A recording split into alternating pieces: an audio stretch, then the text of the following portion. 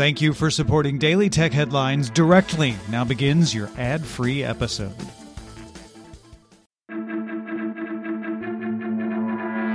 These are the Daily Tech Headlines for Friday, April 29th, 2022. I'm Rich Straffolino. The South China Morning Post sources say China will hold a symposium with the country's largest tech firms after Labor Day to assure executives that the government plans to ease its crackdown on big tech. Prior to the symposium, the government will reportedly hold a joint regulatory meeting to put all regulators on the same page with this new direction. At a meeting of China's Politburo on April 29th, the government said it will normalize control over the tech sector and design measures to support it.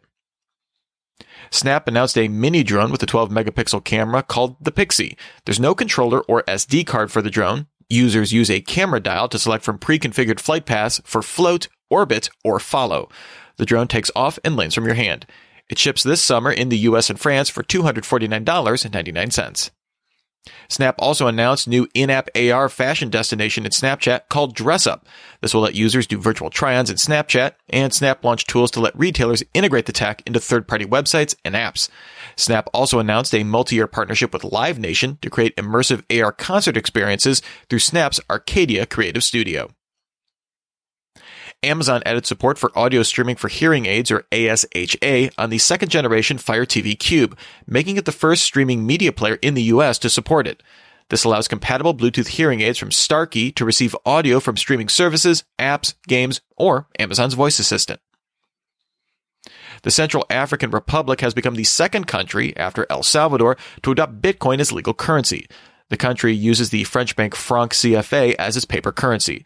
The franc CFA is issued by the Financial Cooperation in Central Africa as part of the Economic and Monetary Community of Central Africa. It's also used by Cameroon, Chad, Republic of Congo, Equatorial Guinea, and Gabon. The move to adopt Bitcoin is seen in the CAR as a way to gain financial independence from the influence of France over its currency. In its Q1 earnings, Roku reported active user accounts increased 14% of the year to 61.3 million, adding 1.1 million since last quarter. Overall hours streamed in Q1 grew 14% to 20.9 billion. Platform revenue, which includes ads and content deals, increased 39% in the year to $647 million, but its hardware player segment fell 19% in the year to $86.8 million, with unit sales down 12% on the year. Apple earned $1.52 per share in Q2 on revenue up 9% of the year to $97.28 billion, both beating analyst estimates. On the earnings call, CFO Luca Maestri warned that supply constraints could impact revenue next quarter between $4 billion and $8 billion. iPhone revenue grew the slowest, up 5.5% in the year to $50.57 billion. Services revenue grew the fastest, up 17.28% to $19.82 billion. And the only business under analyst estimates was other products, which includes AirPods and Apple Watch, up 12.37% to $8.81 billion. Reuters sources say Elon Musk already has a new Twitter CEO lined up to lead the company. Until the sale goes through, CEO Parag Agrawal is expected to remain in the role. A report by researchers from the University of Washington, UC Davis, UC Irvine, and Northeastern University claims that Amazon and third parties collect processed transcripts from interactions with Amazon's voice assistant to send to advertising partners. This data is used to infer user interest for ad targeting on Echo devices and the web. Amazon confirmed it does serve targeted ads on its smart speakers, but does not share voice recordings with developers.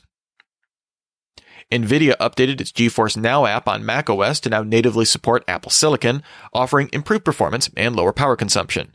The updated app also displays server-side frame rates in the streaming statistics overlay.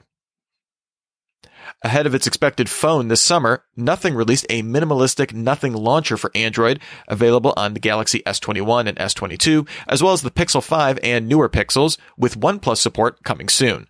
It includes 3 Nothing widgets and the ability to make icons and folders. Activision Blizzard shareholders overwhelmingly voted to approve the $69 billion sale of the company to Microsoft. The deal still needs approval from the Federal Trade Commission. Epic Games acquired Bandcamp last month. Now Epic filed a motion for a preliminary injunction to stop Google from removing Bandcamp from the Google Play Store. Digital music sales had been exempted from using Google's billing system, but a policy change requires apps to use Play billing as of June 1st. The Verge passed on a report from WA Beta Info that the Android beta version of WhatsApp includes a screen indicating the app is working on supporting users using the same account across multiple phones or tablets. The screen shows registering new devices as a companion through scanning a code. It's unclear when this feature would launch or if it's coming to iOS.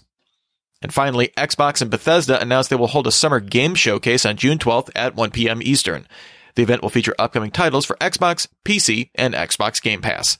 Remember, for more discussion of the tech news of the day, subscribe to Daily Tech News Show at dailytechnewsshow.com. You can find show notes and links to all these headlines there as well. Thanks for listening. We'll talk to you next time.